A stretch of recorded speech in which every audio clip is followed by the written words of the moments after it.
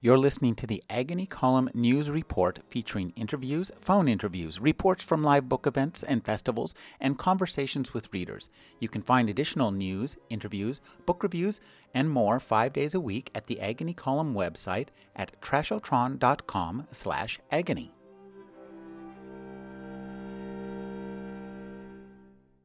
Alan Cheuse is the book critic for NPR's All Things Considered. His most recent work of nonfiction is A Trance After Breakfast. His newest book of fiction is Song of Slaves in the Desert. Thank you for joining me, Alan. Again, a pleasure, Rick.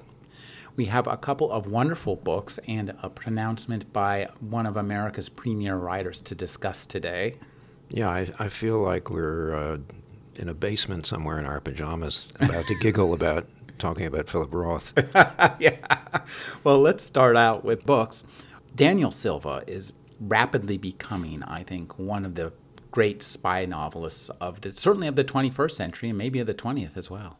I have admired his progress as a writer, but what happened to me, 2/3 of this book is absolutely terrific, and then it turns suddenly, as spy novels go, it turns utterly sentimental at the end. Do you know what I'm talking about? Maybe we'll talk about it. Yeah. It's a book about a brilliant scheme by a team of Israeli intelligence people and the CIA who get in on the act. Mainly led by the Israelis are led by Silva's main character Gabriel Allon, who is formerly a painter and has a cover as an art restorer, and he nearly gets killed in every novel and manages to save himself, and which is a kind of sentimental thing, I suppose you could say, but it's conventional for spy novels for that to happen. And the scheme in this novel is that Allon, along with his CIA helpers, devise a plan to turn the daughter of a rabid Saudi businessman whom Allon had killed several years back in a mission. They want to turn this daughter to work for them and fund a spy network, kind of like the way they use iodine in a CAT scan, so they can watch the money go to the people they want to kill. Mm-hmm. So they can see where the money turns up and then jump on these terrorists. So the plot is really interesting, and it brings in the world of finance in a way that, I have to say, not really as good as David Ignatius did in his recent spy novel, Blood Money, but pretty good workout on the world of international finance as we follow the money. Follow the money, right? It's the old Watergate theme. And about 3/5 of the way into this book, it's really brilliantly done. Allon is a terrific tradecraft guy, and Nadia, the Saudi multi-billionaire heroine of the novel, is a really terrific character. And up to a certain point, the book really had me all the way. Then what happened? Well, do we want to give away? No. Well, let's just say that after you can't imagine Silva will kill Allon off, although maybe he will some years down the road. But after the success of the mission, Gabriel, the painter, paints a portrait of Nadia, and it becomes the cover of a fundraiser for how do I say? Let me go back. And becomes the cover of a program for a fundraiser for a new foundation in her name after she, as you might expect, well, hold your ears if you don't want to hear what happens. But after she sacrifices herself, let's say, in a moment, in an encounter between Allon and the terrorists who are about to kill him, and Allon paints her portrait, And it really is just a moment, I thought, of treacly sentimentalism that Silva would do this. I mean, most real spies would say, oh, it's really too bad this woman got knocked off and she saved my life, and I'm grateful to that. Let's go out to dinner. Well, when you talked about Killing Off Alone, I've always hoped that there would be somebody would write a spy novel series in which, say, there was a titular character, we'll call him James Bond, for example, who gets killed off at the end of every single novel and gets replaced by somebody else who says, okay, I'll take this name. Because that seems like the most... Well, that's why the James Bond series hasn't died, right? The thing about... So this moment in this Silva novel really makes me wonder about just how great his standing is or will become. Mm-hmm. I think it's a terrible flaw in this novel. And it makes me wonder, would Alan First have done that? Absolutely not. Oh, would no. Robert Littell have done that? Absolutely not.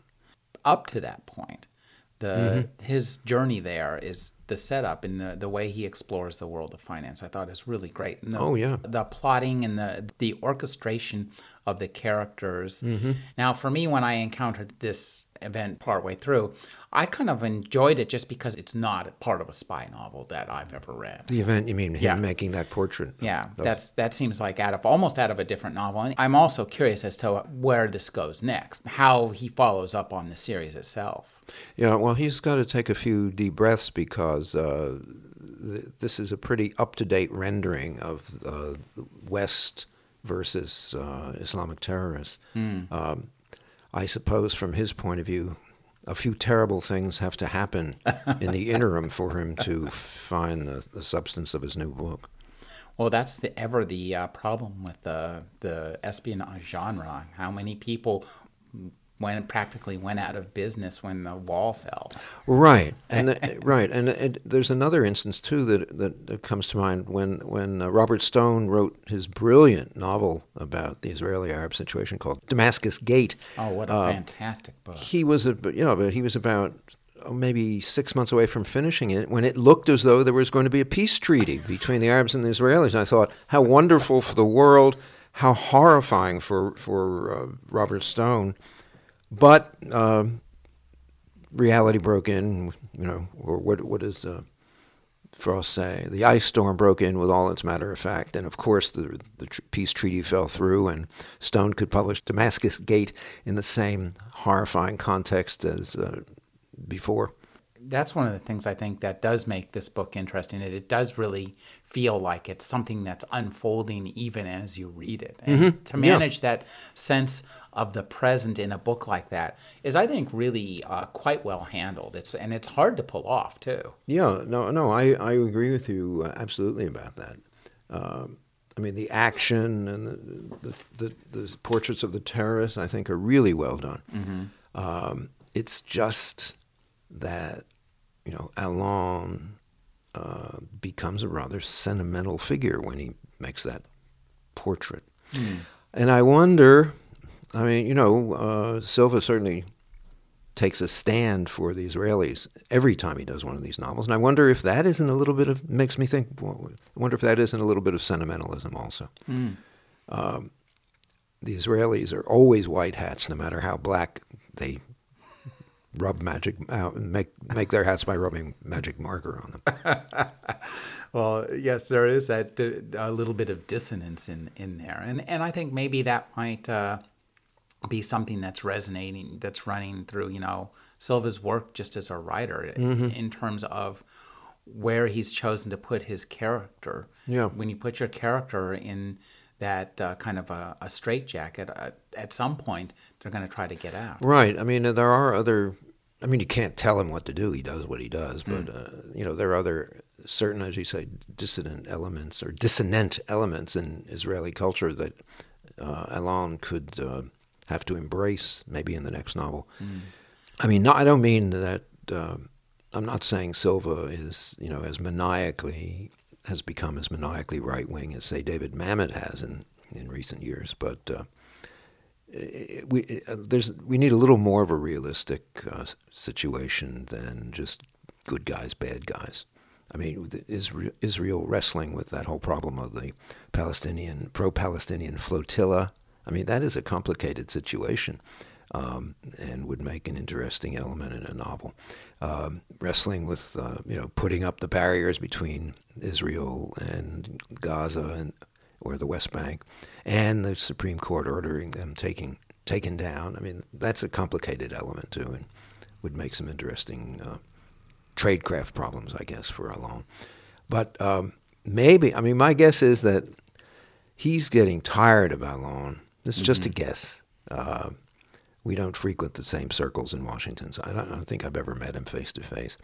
But my guess is that Allon is going to get killed in a novel or two or three. I know his publishers will be down on their knees begging him not to and throwing millions of dollars at him not to. But I think that Silva will probably kill off Allon, just a guess, and his wife, Chiara, will become the female spy heroine of another string of novels based in the same situation. And at that point where he kills Allon, he'll probably change publishers too. Well, this is publishing intrigue that's every bit as high stakes as that of which the books depict. Now, our next book is Heaven's Shadow by David Goyer and Michael Cassett.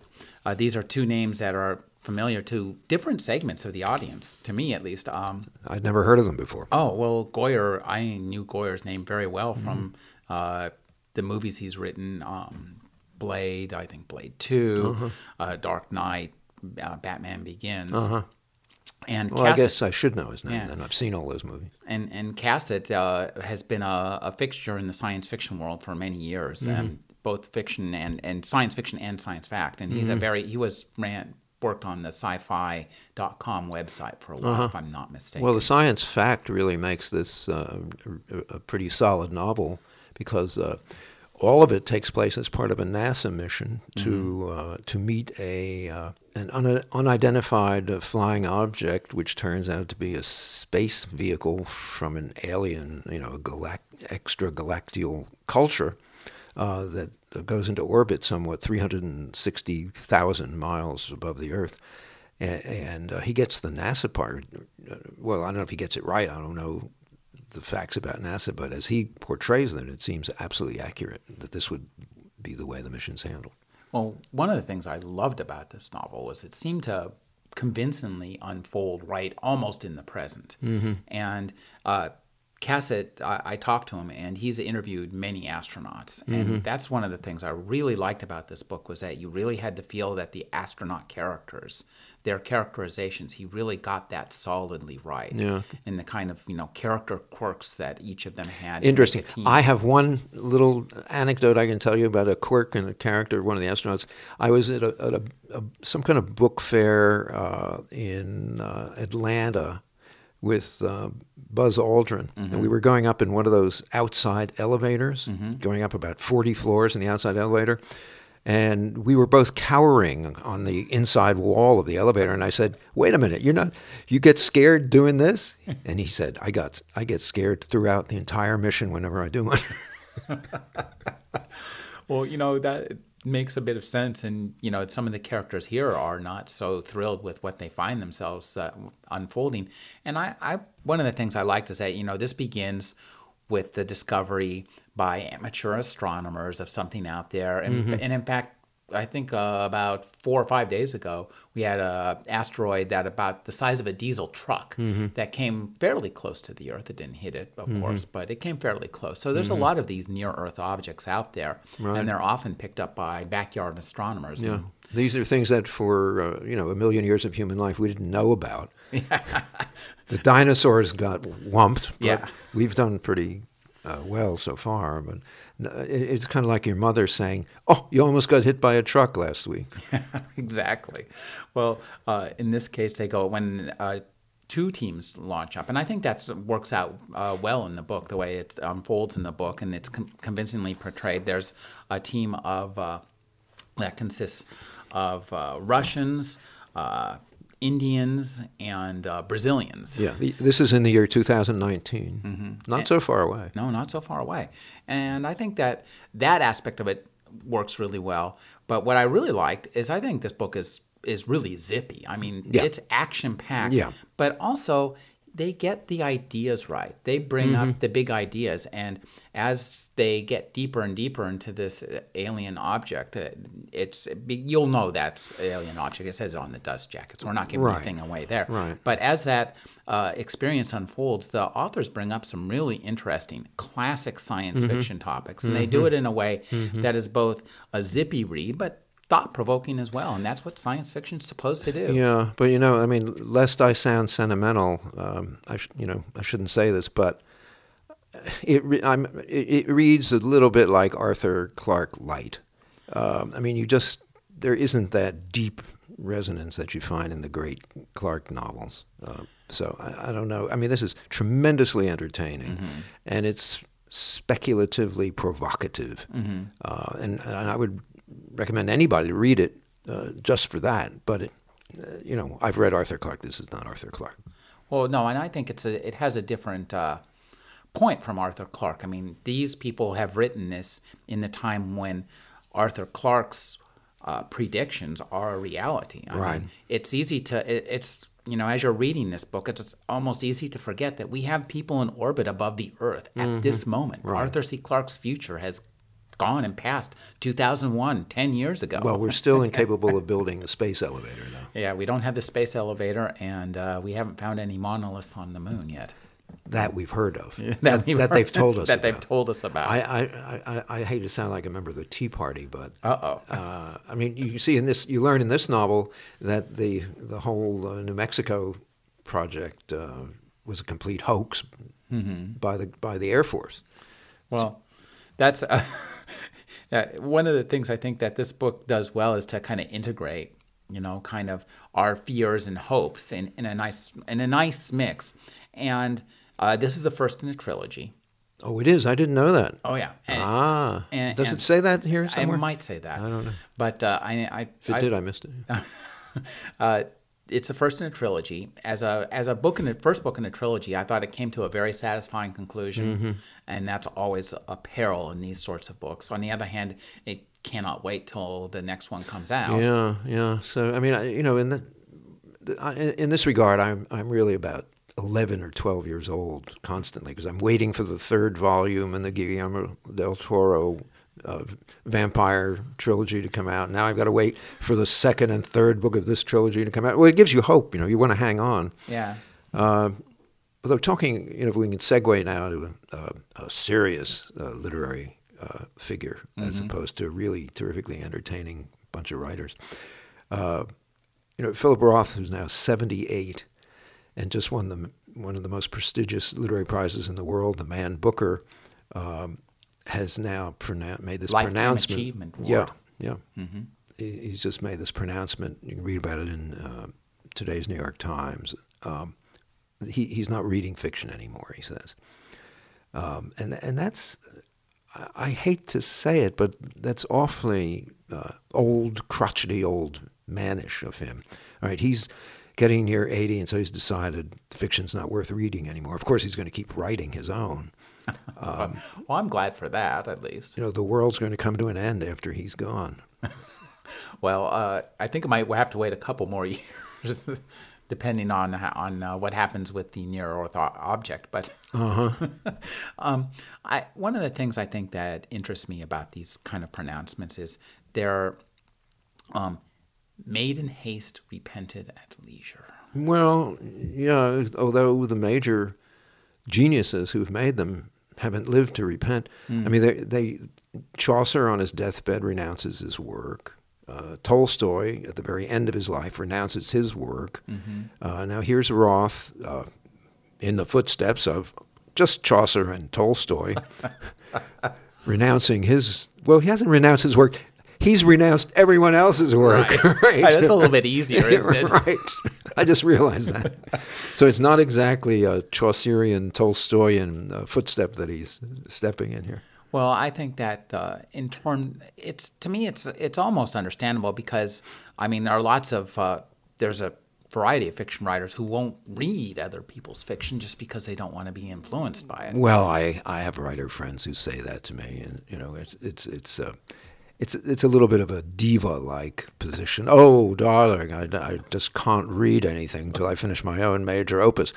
But actually, if you analyze that statement, it's a suggestion of great weakness and unsteadiness on the part of these people who say that. Well, I can't read Chuck Palahniuk because I'll be influenced by him. God help the writer who's influenced by him. But I can't read Marge Piercy or Margaret Atwood. I'll be influenced by them.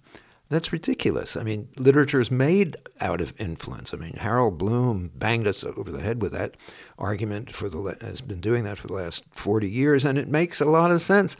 You can't make a new work without having read 1,000 old works. So this thing about not reading fiction, particularly contemporary fiction, I think is ridiculous. Well, I agree with you. I think it's interesting, though, because for Roth, his fiction is so personal. I mean, his fiction is all very personal. Every work of his really seems to derive directly from the core of Philip Roth, coming out at you like a roiling wave. And he's not he treats history, but he doesn't necessarily write something like in the way, for example, that Tolstoy wrote War and Peace. He's not going to be writing a War and Peace, right. 580 characters. He's going to write one character who's as obnoxious as 580 characters. Although I have to confess, as I was writing my new novel about Jewish slaveholders in South Carolina, I wrote in fear that Roth was working on something similar because, I thought he's the only one who could be any challenge to me taking on that material. So I'm glad I got that out of the way first. But I think, too, that this idea that he's only going to read nonfiction might just be a way for him to embrace the world in a different manner. I mean, it's the way what we read is the way we embrace the world, I think. No, I'd agree. And that's an interesting way to put it. And that by just embracing the world in a very dry manner, his fiction has been, in contrast, to my mind, some of the wettest fiction there is in terms of just dumping a pure personality dump out there and all its often unappealing glory. It's the people may be unappealing, the art is peerless. So I think that maybe this is kind of a reflection of, in a sense, an acknowledgement of what I've done. I've spent the last, much of my life giving you my raw psyche. I can't take anybody else's. Yeah. I can barely handle my own. Yeah, but when you think about it, saying you're not going to read fiction is really saying you're not going to read poetry. And imagine a life without reading poetry. I think he's either condemned himself to the end of a lifetime that already seems remote and frigid and set apart from ordinary people's lives, or at least he's sent himself into exile from the world of ordinary people in ordinary situations and the deep emotions that everybody feels for maybe 2, 3, 4 years. And then he'll come back when he's 80 and say, I'm reading fiction again. Everybody read fiction. Well, I think what interests me, you're right about his remoteness when you read the interview with him. He lives in a very remote part of Connecticut, and just the whole description of the way he lives and the way he writes, at least when he's in Connecticut, you do have that feeling of him withdrawing. And yeah, I've met him only a couple of times. He's been very charming, but the situations have been that it's where he has won a major prize, and he's about to be awarded the prize, which would put any writer in good spirits, but he seemed to be in very good spirits on those occasions. One thing he said in this interview that we all have to wrestle with, he says he's not reading fiction, and he believes that fiction is fading as a cultural attraction, and it's going to become a cultic activity. And I've thought that for a long time. I mean, my greatest fear is writing a novel will be like writing a sonnet. There are 12,000 people in the world who want to read someone's new sonnet. maybe there'll be 50,000 people in the world who want to read someone's new novel. If it was Chuck Palahniuk's on it, there would be about 5 million people who would buy it in the first edition. So you have to... But, Roth has held this narrow view for a long time, and he's made some great sense talking about it when he talks about how in any country, no matter how large the population, only about 3% of the population is made up of serious fiction readers. I guess he's reducing that number to 0.5 now. I think the death of the novel has been greatly exaggerated in fiction in general. Yeah, but it's usually defended by great novelists. So this is an unusual situation. This is a kind of kamikaze statement by Roth, isn't it? I guess, yes. It's seppuku. Literary seppuku. Well, which is what in Japan people do in order to wipe out a lifetime of dishonor and ungentlemanly actions in one fell swoop. Cutting out your own bowels, you become a great hero. Many of Roth's characters would have benefited from seppuku. Well, all of this, talk aside, I can't wait for the next Roth. Oh, no, boy. And Nemesis was just, I thought, magnificent little novella. I mean, for not being a giant novel, it really has a giant reach to it. So I say, Phil, you may not read your next novel, but I want to read it. I think a lot of people are going to read it. I've been speaking with Alan Cheuse. He's the book critic for NPR's All Things Considered. Thank you for joining me, Alan. Great pleasure.